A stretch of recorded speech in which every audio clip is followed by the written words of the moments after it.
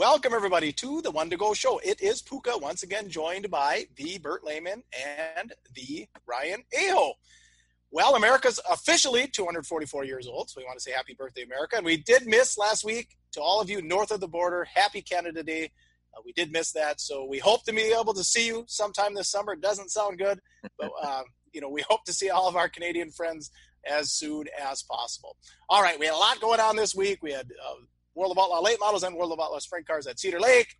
We had the Great Lakes Border Battle. We had the River City Rumble, but we also had some really big news coming out of South Carolina. Chris Madden, who, as many of you know, was teamed up with Scott Bloomquist, and that happened about a year ago. And, Chris went on a tear. Once they teamed up, he got a second place in the Silver Dollar Nationals. He won the USA Nationals for $50,000. He won the North-South 100 for $50,000. He won the Topless for $40,000. He won the Extreme Dirt Car Point Series over this past winter. Well, last Tuesday on June 30th, they parted ways. Someone said it was mutual. We don't know. If you read some of the article, there was the word economics involved, so maybe he was fired. We just don't know, but we wanted to touch on this subject. So, Bert Lehman, why don't we start with you tonight? What are your thoughts on the separation of, Chris Madden from SBR Racing? I mean, as you stated, we don't know exactly what happened. The interesting thing about the split is that, because Dryden sponsored, Bloomquist cars. And the interesting thing is, obviously, Dryden is staying with Bloomquist, but they're also going – this was announced actually before Madden had a ride that Dryden would also sponsor Madden whenever he resumed racing. So I thought that was rather interesting that, the main sponsor is sponsoring the driver that left. So, I don't think it could be economics from the main sponsor standpoint because, they're still putting money into two different drivers. So I think there's something else involved besides economics with sponsors. You think there's drama there? What? No way. Here's the deal. Madden he's the primary with that Dryden deal. Madden's the primary. It's not Bloomquist. He is. Ooh, Madden's the primary. Yeah, Bloomquist and Ricky also get a good sponsorship, but Madden was the primary number one car. He was the primary driver in that deal. And I talked to a couple people once that announcement happened. One of them is a fellow driver of theirs, may or may not build some chassis. I won't mention any names. I won't say what state he's from. Might be next to Minnesota. But he did mention this, and let's be honest. This guy's not really tight with Bloomquist, but he says, some drivers just maybe don't have a ton of knowledge, and as soon as they start losing, they jump ship. And that's what it looks like to me. I mean, ever since this Droop rule come in, the Team Zero cars have been garbage. I mean, Ricky's been okay. He's been the best of them, but they just haven't been very good. Rockets are really dominating right now in the national scene. And I think he got frustrated, and it's mass chaos down there. So he got frustrated. He jumped ship. He was looking for a different ride. But it's also mass chaos in the Bloomquist shop, right? I mean, let's be honest. He's one of the best ever to strap into a late model. The guy's incredibly knowledgeable, right? But that guy's got a lot of problems. I mean, he's got some issues. And a lot of people think he's got a lot of money rolling in. That guy, with all the problems he has, money goes out faster than it comes in. So I think there was a lot of turmoil there. Both of them are type A. They're going to do the politically correct thing because they understand the finances with sponsorship dollars and all that. But let's just say that Chris Madden was not happy, but I can assure you he's going to be a lot happier now. Well, and, speaking of jumping ship, I mean, you have to remember how Madden got in that car in the first place. I mean, he was driving for somebody else last year and left Bruning that Motorsports. team. Yep, left that team, dropped off the World of Outlaw Tour, and, so, yeah, maybe there is something to that. Yeah, and, to think that with that kind of success in that short amount of time, it was just incredible, and then a month ago, he's on the pole for the stream and the car won't start, so if he wins that just a month ago, the whole deck is reshuffled. He wasn't going to win that. It just wasn't going to happen. even if he'd have started pole, he was going to back up. I'm telling you, ever since they announced that droop rule, Team Zero's really been off the pace. They have not something Rocket has figured out with how to build traction without not hiking so high.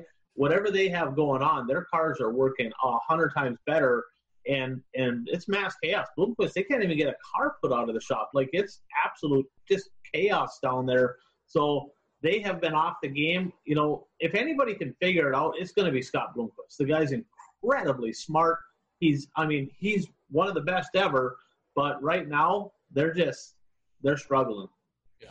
Well, yeah, that's for sure. I mean, you could see that. And I don't know where this all goes. You know, Scott and this whole, there's always something following him, you know, and just, it just seems crazy. Now, as far as Chris Madden goes, he did find a home, Ryan. Yeah, he's driving for, Tyler Millwood. It's Millwood Motorsports, and he's going to follow, looks to me like the Southern Nationals Tour. So, again, off the World of Outlaw Tour. He's no longer following that. He'll probably be up at, you know, some of the marquee events possibly. I haven't heard if he's coming to the USA Nationals. I would assume he'd probably come up there. But he's going to follow that Southern Nationals Tour. And, you know, I don't know. Do you know much about Tyler Millwood? I don't. Or Bert, do you know much? I don't know much about him either. You know, the little bit I read, you know, he's a young guy. He's 29 years old. He's been racing since he was 7 years old. He did some crate stuff. He's done some super stuff the last few years. It sounds like he already had a car that Madden had kind of modified for him when he was running with Bruning last year. He was what chassis is Lanigan running? He doesn't have a Longhorn. Barry Wright? Barry Wright, yeah. He had, so that's what Madden was running previously. So he had a Barry Wright there. So it sounds like they have a relationship, you know, a little bit. But he's a young guy. He hasn't had a ton of success, but he's based out of Georgia. So, yeah, he's going to hit the circuit with that young man, and we'll see what happens there. So now we just kind of wanted to put on our thinking cap. So there's an empty car sitting in the Scott Bloomquist Racing stable. So now we want to see kind of what the fellas are thinking, you know, who might possibly fill that role. Bert, why don't we start with you and see what your thoughts are? If I was Team Bloomquist, I would put nobody in that car. I think they need to concentrate on Scott performing on the track and getting back to the level that his fans expect him to be at and that he expects himself to be at. You know, I'm not saying that having two cars is the reason for why he struggled a little bit, although he's been performing better the last few weeks. But, I mean, it's just a lot more work to make sure to prepare two cars every week. And, I mean, it's not preparing two cars. You have to have a backup car. So, I mean, actually, you're preparing four cars, you know, that have to be ready to race. So, if I was him, I would just leave it vacant. I mean, if you want to put a driver in there for a big special, fine. But for the most part, I would just leave it vacant. Ryan, go ahead. Sorry for the interruption. Puka, you jumped the cushion back there, I see, kind of crashing and jumping over tires. And I don't know what you got going on here somewhere.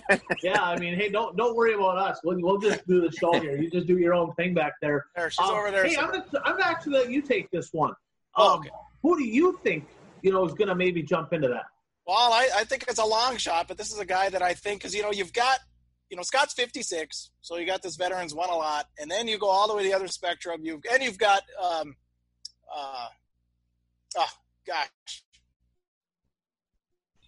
he's right here, Dale McDowell. You know, so closer to Scott's age, and then you have Ricky, that's in his early 20s. You know, so you know, I think ultimately a guy, because Madden was 44, 45 years old, so I think you want to get somebody around that 40 years of age, and I'm going to bring up a guy that we need to pull out of retirement, the protege, and that's Brady Smith. You know, a guy that had a lot of success with Bloomquist cars for about a half dozen years. I think he got into them about 08 or so.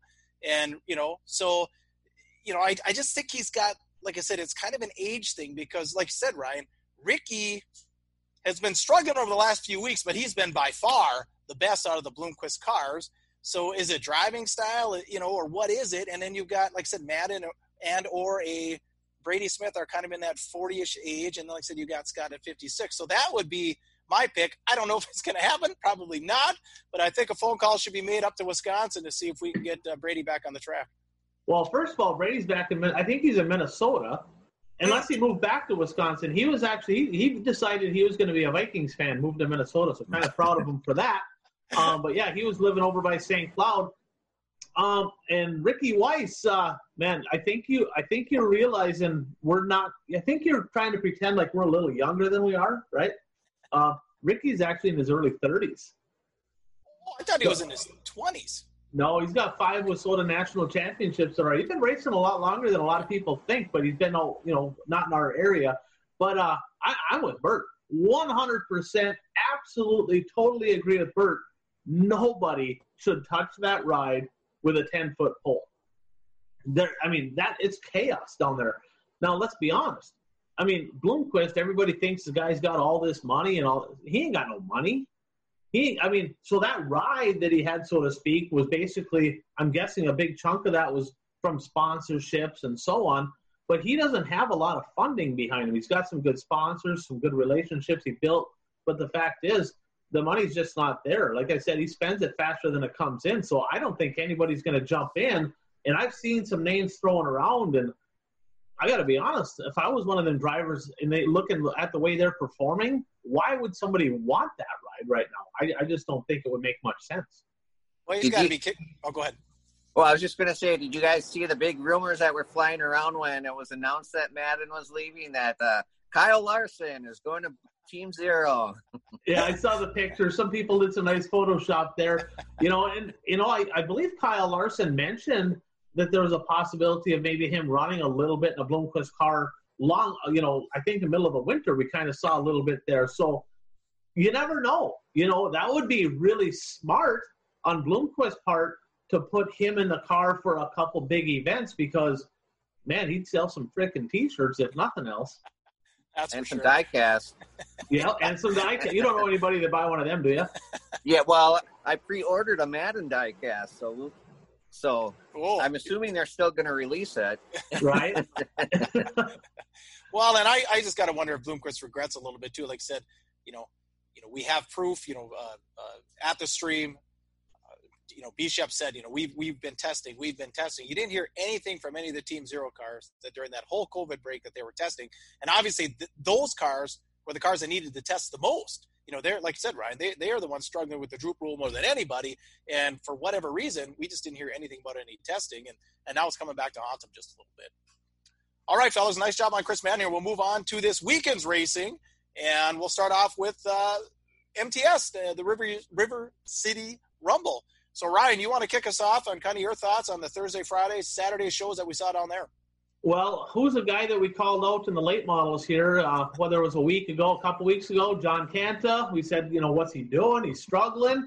Bam! John Canta wins. Again, Anthony Canta, if you're watching the show, I expect a check in the mail. I will forward you my address. I split that between these guys. But great to see John Canta, 63 years young. He's still got it, Mr. Smooth. Another guy, one thing that was a surprise to me, Ryan Unziker. I mean, he was fun to watch down at Gateway. Fun to see him show up to that race. He ran very well. Dustin Sorensen got another win down there. I want to give a really quick shout-out. Ryan Olson, USRA B-Mods, 3 in a row for flying Ryan down there. He won both nights in the USRA B-Mods. The track, hard to beat the sun, hard to beat the wind. It wasn't all that great. It was good early on. Heck, Lance Matthews looked like he was going to have a shot there for a little while. Bam, rubber. And it's one of those deals. You got to get a lot of moisture in the track. I would not want to be a track prep guy, but 40-lap feature, I believe it was. And, I think the second half of the races weren't all that spectacular. So, I guess my biggest shout-out, John Canta, and he's absolutely one of my favorite late model drivers in the area. Love seeing him win. Bert, I'll turn it to you. Yeah, I mean, the feature on Thursday night, late model feature on Thursday night, I mean, the first 20 laps were unbelievable. I was watching, there were portions where they were racing 3 wide for the lead within the first 20 laps between Canta, Troy Springborn, and Taylor Scheffler. But then that caution came out about lap 20, and Matthews was on the move, and I even sent out a text to you guys. I said, Matthews is going to win this thing because he was flying, and I thought on the caution that he would get the lead. And, yeah, boom, the track rubbered up, and Lance went backwards. He actually finished 10th after starting 9th, but he was up to 3rd at one point early on in the race. But some things from the Thursday night, Ron Berna, who's an Eastern Wisconsin driver who follows the series in hot laps, his car, it looked like it went up in smoke. I mean, there was just smoke pouring all out of it.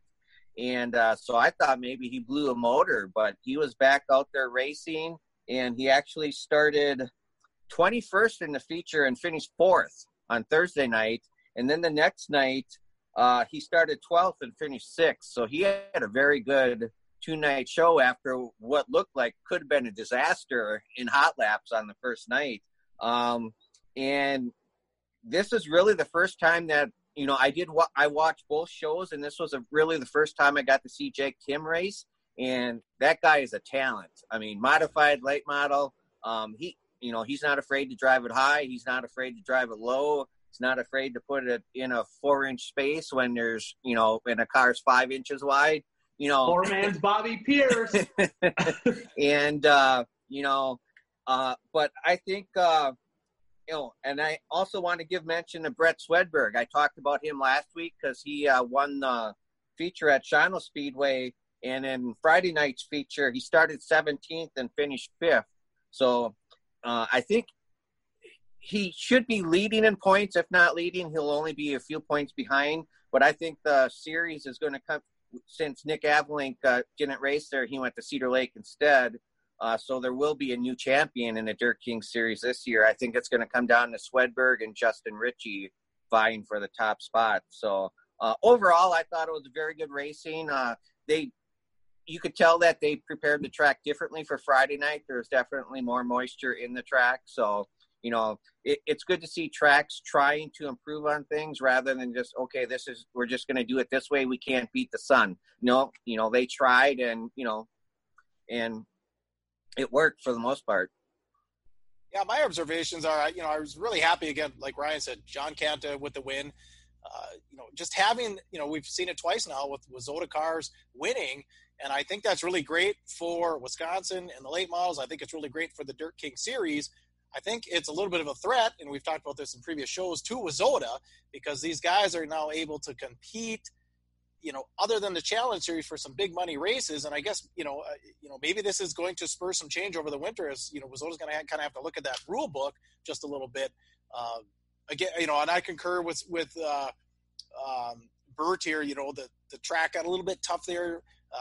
But Eisenberg seemed to have a good run. He made it up to 2nd there the first night. Dustin Sorensen, he's another young guy that looked really good. He was really impressive. And another guy that impressed me was the Dirt King's announcer. I don't know if you know him, Bert, but I enjoyed his commentary. I thought he did a really good job. Yeah, Matt Panier, he's the announcer at Wisconsin International Raceway in Kaukauna asphalt track. And he is also, I think he owns the series, but he runs the Tundra Late Model Series for asphalt super late models. Yeah, I agree. He did a great job announcing. I watched both them nights too. I didn't watch all the heats, but I watched the features. He did a great job. Made the show of the show. Really quick story about Lance Matthews. I mean, let's face it. We've all seen a lot of late model racing, and when it takes rubber, nobody passes anybody, right? He went backwards a whole pile of spots when the rubber came out. Well, what does that tell you? Maybe he can't see very good. He's a little older. Well, I don't know if you guys remember. Lance had big, thick Coke bottle glasses. Remember that years ago, Puka? Yeah, we used to call them Coke bottles. Well, I was at the Fox Ridge Speedway. Now, I think he has surgery and all that, but clearly he can't see very good still because he was driving out of the rubber going backwards. Makes no sense. But I remember I raced against him in a late model at Fox Ridge, and I was running good. I was running like 3rd, 4th, somewhere in that neighborhood, and I broke. And I was sitting on the top of 1 and 2. I felt like I sat there forever. Yellow light was out. Matthews drives right over me. Bam! Just drills me. And in the pay window, he's up there visiting with Kreiderman and a couple of them, and I'm like, dude, what the hell were you doing? Like, I was broke. Like, I already broke stuff. I couldn't afford to break more stuff. And I was like, man, I'm like, what the heck are you doing? Literally, he goes, here, you try looking through them. And I'm like, I got nothing. So yeah, that's my Lance Matthews story. I was hoping to see him run good. He's a good dude. A lot of fun to be around. So, Puka, I'll turn it back to you. All right, well, let's move on to Cedar Lake, where we saw the World of Outlaw late models and the World of Outlaw sprint cars competing. Ryan, I know we all caught this. Ryan, I know you had some strong opinions about some of the stuff that went on there. So why don't we start with you? Well, first of all, I'll start, off topic of racing is the COVID scanner, whatever you want to call it, right? They had this whole song and dance, smoke and mirrors. Hey, we got this state-of-the-art COVID scanner deal. And honestly, as a promoter, I'm like, oh, man, this could suck. Like, literally, I mean, there's going to be thousands of people. What if a bunch of them test positive? How's this whole deal work? Well, my buddy Jeff, my buddy Keith, my buddy Pete, Carl, they all went down there. The Erickson Niska family, they went down there to watch races and brought their girls. And Jeff actually gets a hold of me. He says, this deal's a joke. He goes, like, they ain't checking nothing. There ain't nobody checking nothing. Literally, people would walk through, and they were just scanning people's temperature. And if they had a temperature, they had to go through the scanner, and they gave you a sheet of paper. They didn't check anybody for anything. It looked like a metal detector. It was all smoke and mirrors. In fact, they stood off to the side, and they were listening as people came in, and they said, all right, make sure they're standing in the shade before you scan them. Make sure you keep the temperature gun out of the sun. I mean, like, literally, they were doing everything they could to just make sure nobody was getting sent home. So that deal was just a joke, which I'm grateful to see, because if it would have actually been a legit deal, that could have been really ugly for a lot of racetracks. Now, we talk about heroes and zeros. Ashton Winger, what was it, a week ago only, that he got his notoriety for throwing a fit and yelling at the official, and then all of a sudden he's a hero because he put on one hell of a show. B-Shep, I think it was B-Shep, got second in that race, right? And actually heavy pressured him, got by him once, he got back by him. I mean, he was aggressive, so that was really cool to see. Another first-time winner, I believe, in the World of Outlaws, a rookie. Great to see him win. B-Shep is still the class of the field. I mean, he was absolutely bolted. But my whole thought process of this is, and we'll talk about Ricky Weiss after this. Okay, we'll get back to that in a second. Is I was concerned. Okay, you got right down the road. You got Mississippi Thunder, $5,000 to win, $500 to start. You got $20,000 to win, $1,000 to start at Cedar Lake World of Outlaw race. And I kept thinking, I'm like, now why would somebody like Pat Dorr, Jeffrey Massengale, Hannah Steds, why on earth would they go to Cedar Lake? Why? Like, why? Why would they even do that? Why wouldn't they drive the extra hour and a half, go down to where they have a legitimate shot? All them guys that I just mentioned had a legitimate shot. Giassi already won down there, right? Why would they not go race for $5,000? Every single one of them guys were lapped before the halfway mark both nights. I mean, like, ridiculous. Why waste your time? Now, if there's nothing else going on, or if the next closest track is $800 to win or $1,000 to win, all right, yeah, I get it. It's $1,000 to start, $1,000 to win. Definitely go to Cedar Lake. But when it's $5,000 to win at Mississippi Thunder, and like you're going to get a check for $1,000, and you got to buy different tires, and that's just stupid. I mean, it just absolutely makes no common sense. It just frustrated me even seeing them guys, because some of them guys are phenomenal race car drivers, and they're running around lap traffic. It's like, what are you guys doing? What's the point? So that really frustrated me. I mean, maybe next week I got an idea, right? Maybe next week the super stocks are going to run with the late models. I mean, well, why not? Let me push back on that, though. I mean, why not, right? Let me push back on that just a little bit, though. Like a guy like, I mean, not everyone, I agree, like a Giassi, but if you take like Pat Dorr, for instance, I don't know for sure, but I've heard he lives about 5 miles from the track, and he's a guy that's probably going to run the World of Outlaws when they come up here through the swing. So he's going to buy some tires anyway. Obviously it's his home track. He's competitive there. He's probably in the top 5 on the win list.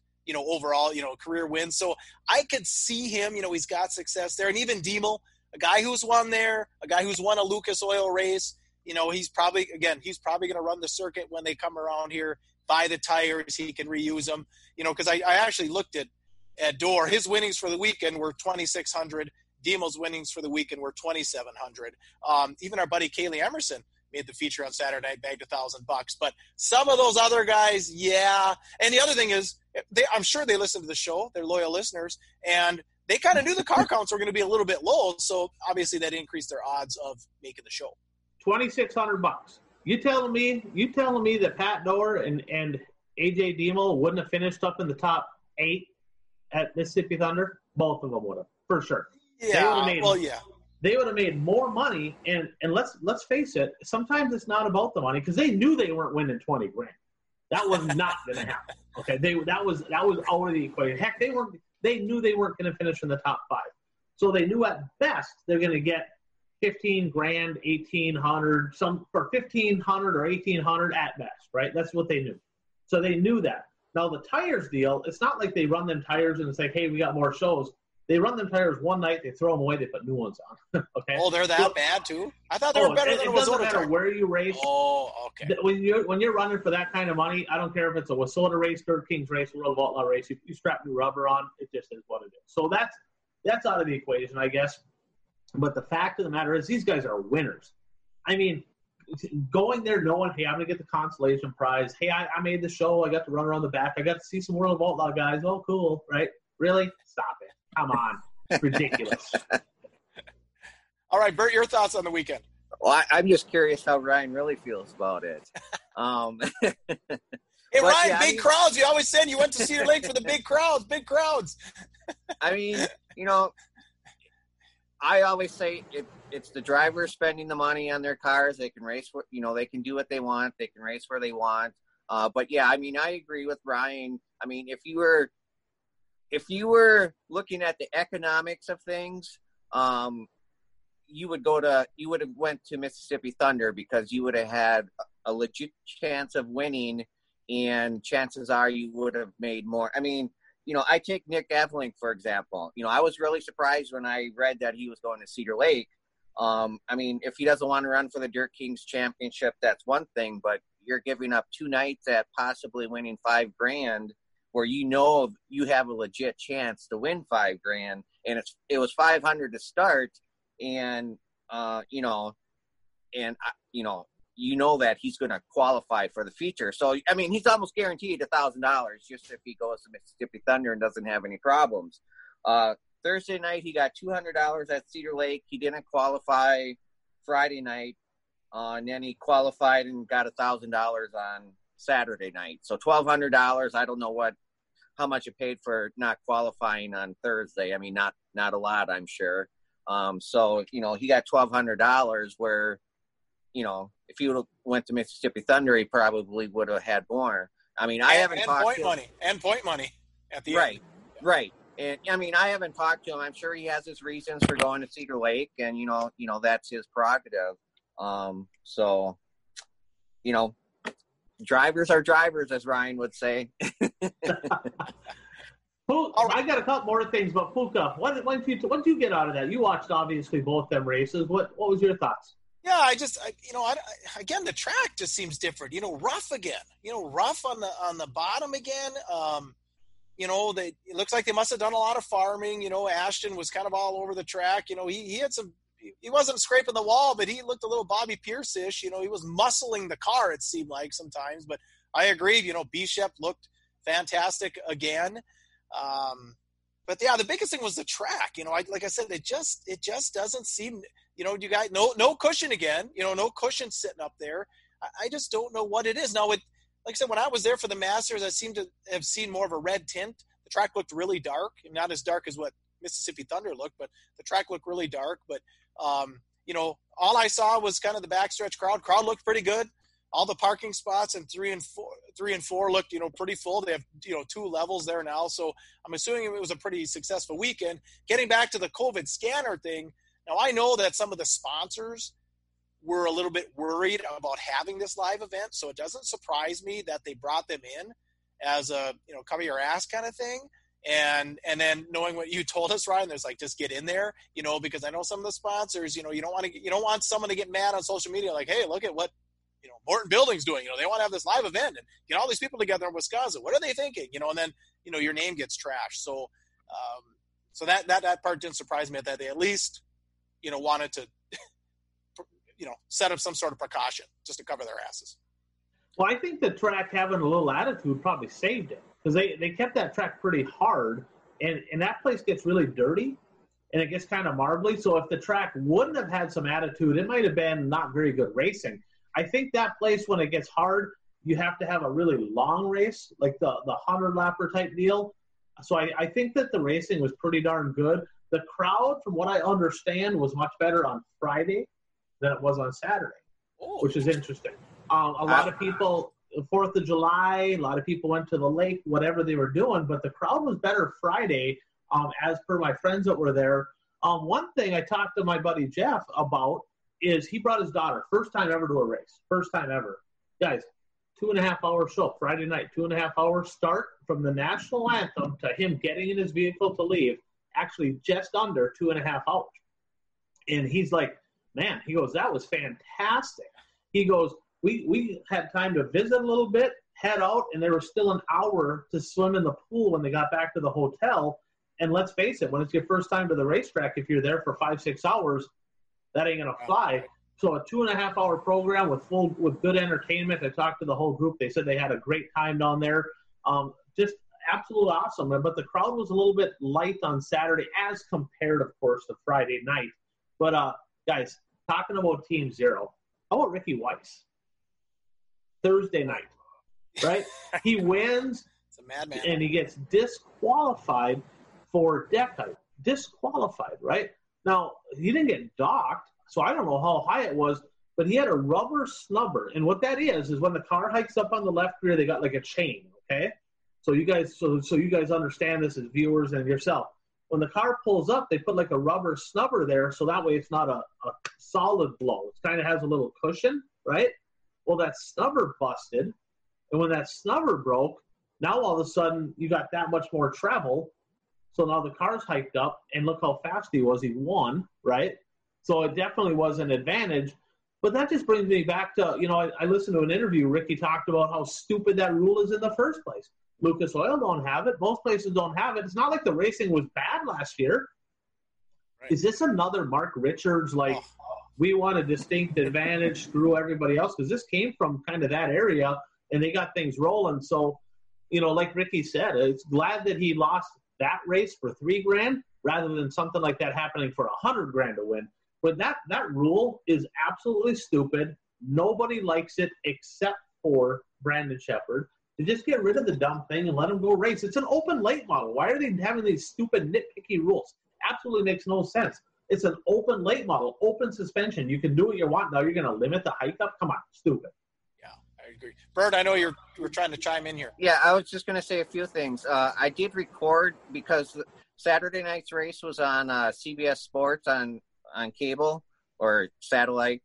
And I did record it and I watched it. And yeah, I noticed there were several open sections in the backstretch grandstands. So, it definitely wasn't as large of a crowd as the USA Nationals is, because, that's jam packed.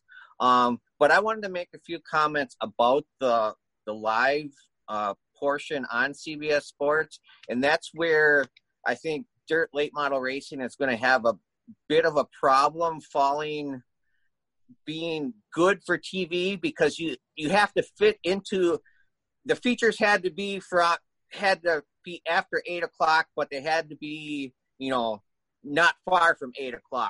So you're running a program and you have in the back of your mind, okay, we got to hurry along or we got to slow this out a little bit so we fit in this window to be on live TV if the TV networks are going to be that stringent on the coverage. Now, if they do like MAV TV did earlier in this year and they show all the heats and show everything, then it's great. But when the show is forced to be, when the features are forced to be in a window, it can wreak havoc. And then, I was watching the coverage and then they had all these fluff pieces on drivers and stuff. And it's just like, let's just get to the racing. I want to see the racing. So we're trying to build the characters. I don't want to talk bad about coverage because any coverage is good coverage, but you can see the limitations. And I did read an article, I think it was the World of Outlaws. They were supposed to be live somewhere else, but they had to cancel it because there was weather in the area and they couldn't guarantee that they were going to fit into that window. I can't remember. That was last weekend. That was last weekend for the Firecracker. Yeah. Okay. Yeah. So, there are limitations when you're forced into a narrow window that you have to be in. I guess we got to get them in a dome, right? That's where the dome comes in. You ain't got to fight with weather at the dome. That's right, exactly. So, well, yeah, just to wrap up on Cedar Lake, one thing that Ricky did say in the interview, he said we lost $3,000 for like a $5 part, and that was interesting to hear. And on the sprint car side, I just want to mention that Brad Sweet swept the weekend Thursday, Friday, Saturday. All right, and then the final race we were tracking this weekend was the Great Lakes Border Battle up at Godniclaw Speedway up in Superior, Wisconsin. I did not catch it. Ryan, I know you probably watched every lap. Can you kind of give us a rundown? I'm interested to hear what happened. Yeah, I caught it on Dirt Race Central. I watched I watched most of the features all 3 nights, and modifieds. Johnny Broking made it 3 in a row. Right, he won Thursday night. He looked really good Thursday night, but there was a lot of really good modifieds there, guys. I mean, it was a stout field. He wasn't quite as good the next couple nights. Daryl Nelson, the Hermantown Hammer, he got her done on night 2. And Shane Sabraski, weird, right? The guy's won something every single weekend all year long. Guys, if you get a chance to just jump on and watch him, it's like artwork. I mean, right now, he is the cream of the crop. I mean, just watching him track the leader and pass him, I mean, he was stout. Another shout-out in the mods, we talked about him last week, first-time winner, Brandon Kopp. Started 7th on the 3rd night and drove by Belfi, drove by some guys. He got 2nd. Man, he looked really good. So keep an eye on him. That Kopp name, that pedigree, he's going to win some races. Super Stocks, Sabraski. He won the first 2, made him look stupid. But Kevin Burdick, your defending champ, he come to town. And he ran pretty well all weekend, but here's the deal. The 3rd night, him and Sabraski had an epic battle. I think it was a 25-lap feature. Guys, they were side by side, lap after lap after lap. And Burdick was rolling the top, and Sabraski was stalking him. Well, then Sabraski put on just enough pressure that Burdick starts changing his line around. He's like going to the middle of the block and going low, and he's moving around because he knows, like, wait a second, Sabraski's making some runs on me. I need to make something happen. Drives right into the middle of 1 and 2. Sabraski did not anticipate it. Contact was made. Burdick goes around. Sabraski to the back. Otherwise, Shane had won, I believe, 5 in a row and 6 out of the last 8 there. And I was actually talking to people. It's like, we should put a bounty on this. If he wins tonight, let's put a bounty on this guy. Because, I mean, he's virtually unbeatable. And there was some contact again. Burdick, kind of a little bit of blocking. He's my buddy. I love you, Kevin, if you're watching. But the fact is, he was blocking, and Dexton Cook came from deep. Looked like he was going to maybe get by, and Burdick kind of come down, ripped the nose piece off, and Burdick went on to win. So, it's ruffling a few feathers out there, but Burdick got her done. But overall, really good racing. Crowd was light. The crowd was not all that terribly great any of the 3 nights. I believe Friday night was probably the better of the 3, but they had a really good pit turnout, good car count, good racing. The track was phenomenal. They did a really good job at the Gondik Speedway, but we were kind of concerned about that. Remember, they ran 5 out of 10 nights, plus you had the World of Outlaws, you had Mississippi Thunder, you had the stuff you could watch online, and hopefully they made enough money to make it a profitable event, because when they have events like that, it's so good for racing when they're racing for money, but the crowd was pretty light, but overall, a pretty good program there, and FYE Motorsports did a good job putting it on. Well, yeah, that show was what 3-4 years ago was 10,000 to win, right? Okay, you're a man of few words. You're muted out there. I think. Am I locking up? No, you weren't muted. You were cutting out there. We're picking on you. Go ahead. I was going to say that the first couple of years of that Great Lakes Border Battle was 10,000 to win, wasn't it? Yeah, it was $10,000 to win for Moz. It was kind of a heat one-day feature, the next type deal, and then they just changed it up because they realized they weren't getting 75, 80 cars, so let's just reduce the person. They're getting basically the same car count, same quality of show. All right, well, we're going to move on here to the last lap where we have 1 to go. All right, Ryan, you're going to kick us off here. Grand Rapids finally going to get some racing in this week. Finally, the Dowling Ford Grand Rapids Speedway opening up Thursday night, right? We got modifieds, Super Stocks, Midwest Mods, Northern Renegades, non-wing sprint cars, Pure Stocks, and Hornets. Excited to get racing underway, plus an Enduro on Friday. So knock on wood here, right, that Mother Nature is nice to us because They've been working their tail off. Everything's just about ready to go. So they're ready to go green flag racing in Grand Rapids, Minnesota. All right, Bert, World of Outlaw Late Models paying a visit in your direction. Yes, they will be at Outagamie Speedway in Seymour, Wisconsin on Friday night. And then they'll be at Plymouth Dirt Track in Plymouth, Wisconsin, which is by Sheboygan, on Saturday night. My plan is I plan on going to Seymour on Friday night, so it'll be good to see the World of Outlaws, and I'm sure several of the local drivers will give it a crack. Seymour is a smaller track than what Shawano is. The last 10 years, the Outlaws have made a trip to Shawano Speedway. They won't be this year, but that Shawano's a half mile. So I'm sure the drivers will be happy to compete against the Outlaws on a smaller track at Seymour and Plymouth. Ryan, the return of the Rumble. The Rumble. Yeah, this is Wissota Late Models' biggest event, right? Terry Volz, years ago when he was a promoter out at the Brown County Speedway, had I think it was called the Dakota Rumble, wasn't it?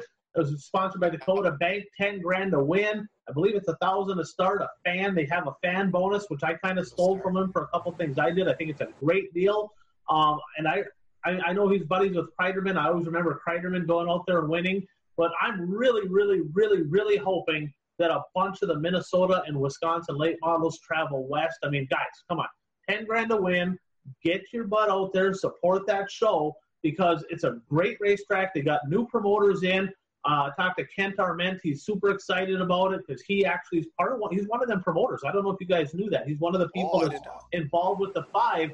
But they want to put on a good show. And I tell you, they get a good fan count, great racing at the Brown County Speedway. So I tell you what, who's your pick? I'm gonna go out on a limb here really quick. I'm picking Kent Arment. He's been tough. He's won 2 of the last 2 big shows out there. I'm taking Arment to win. Puka, who do you got to win the Rumble? Well, like I said, Kreiderman was the guy that kind of used to go there and just write him the check. I know Gelling won. I think Dwayne Mader won one in there one year. I am going to have to – Scott Ward. He's kind of the hot shoe out there right now, so maybe I'll go with Scott Ward. I'm going to go with Scott Ward. I think, like I said, he's kind of he's got the horseshoe right now. He's carrying it. Bert, you want to make a pick? We're picking Western, guys. Bert, who are you taking? You guys kind of stole my thunder. I was going to say I'm picking Kreiderman because he wins all the time. He always wins the Rumble. I will pick Jimmy Mars if he goes there. Otherwise, I'll go with Pat Dorr. Oh, yeah, there's a good pick. And Ryan, yeah, I've been to the event. Like I said, fantastic drivers get there. 20-lap heats, so, you've got some time to make it work and get in there. And I'm assuming I haven't seen the numbers, but I'm assuming it's back to 1,000 to start.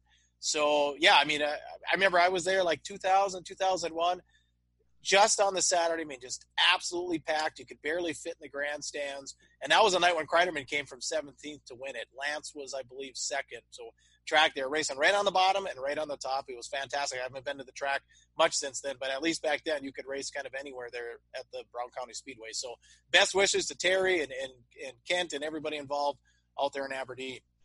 All right, the Dakota Mod Tour is going to be kicking off soon, Ryan.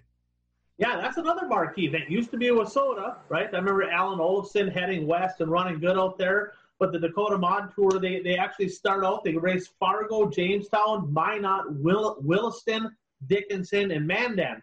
Estevan, Saskatchewan is where I believe they started and ended. I thought they had a couple shows up there. Usually have a great Canadian contingent of both drivers and fans come down to that deal. The border's closed, right? So now no Team Canada in that deal. That kind of sucks because that tour is great. But there is over 80 modifieds pre-entered for that deal already, including the 20RT Ricky Thornton Jr., who's my pick to win that whole deal. So excited to see some racing out there. That's a great event. It's historic. It's been going on for a long time. So it's good to see that still going strong. Well, we have time for one more. Bert, did you want to touch on the Hell Tour at all? Well, the Hell Tour starts on Wednesday.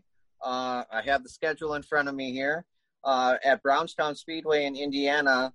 And I think, at least online from what I've seen, some of the excitement of the Hell Tour is Tyler Carpenter plans on following the Hell Tour this year. Of course, he's famous for his big victory in the Dome in December. So that'll be interesting to see him follow it. If Bobby Pierce follows the whole tour, I'm picking him to win it. I did look at his schedule before the show, and he has a ton of the Hell Tour races on his schedule. I didn't look to see if he has every race on his schedule, but he has a ton of them on there. So if he follows the entire tour, I'm picking Bobby Pierce. Ryan, who's your guy for the Hell Tour?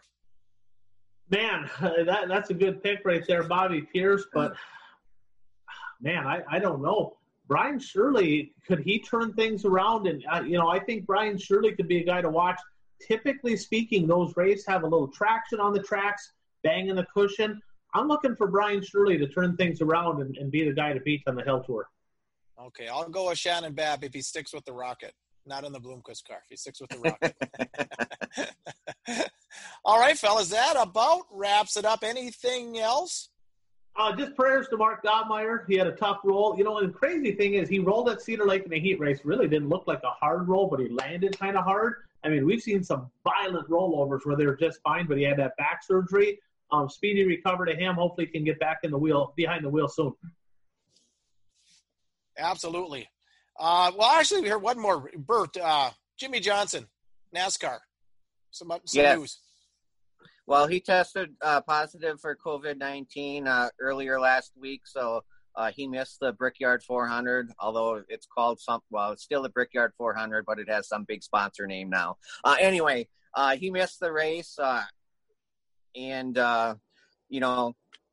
it's not surprising that a driver tested positive. I mean, I think as this goes along, more athletes and just more people in general are going to test positive. I mean, it's a virus that's working its way through society. I mean, that's what's going on. So yeah, he missed the race. We'll see if that impacts his quest for a championship, because if he doesn't win a race before the championship, the final 10 races, then he's got to get in on points, and missing a race, that's going to be difficult. Yeah, absolutely. All right. Well, I just wanted to say real quick a shout out here. Tom Nesbitt will be celebrating a birthday on Saturday, July 11th. So my hero, Tom Nesbitt, just want to wish you a happy birthday. You will be some age. We won't say. Older than 45, I'm pretty sure. Older than 45, yeah. Hey, real quick before we jump off, I know, Bert, you mentioned you're going to – where did you say you're going to go? You're going to Plymouth or are you going to Seymour? Seymour for sure. I'm toying with going to Plymouth, but I'm not sure yet. But definitely Luca, you going racing this weekend? Couple tracks in your area? Thursday I'll be with you guys there in Rapids, and Saturday I'm sure I'll be in Hibbing. So that's kind of the tentative plan. Yeah, it's gonna be hot up here. So tell the water trucks to pump it up. Absolutely, they got new clay. They've been there, and Mother Nature helped. It sounds like it rained up there a little bit today, but finally, will you be up here? I said this a couple times. I'm finally going to make it to a race. I will be up at the Dowlinger Ford Grand Rapids Speedway. I'm not sure if I'm going to stick around all weekend. What I'm going to do, if I do, I'm going to go to Hibbing as well. But looking forward to getting back to the racetrack. So I can't even tell you how excited I am to get back to the racetrack right now. Awesome. All right, guys. Well, then that'll kind of wrap it up for us this week. Like I said, race fans, catch us here every week. You can catch us all on Facebook if you want to comment at Bert Lehman, at Ryan Aho, and at Racer Puka. And, of course, we're right here at the One to Go Show on Facebook. We also have a podcast, we have a YouTube channel, and we have a TikTok account. So if you're on any of those, feel free to give us a thumbs up. And with that, get out there, be your dream. You're tuned to the One to Go Show.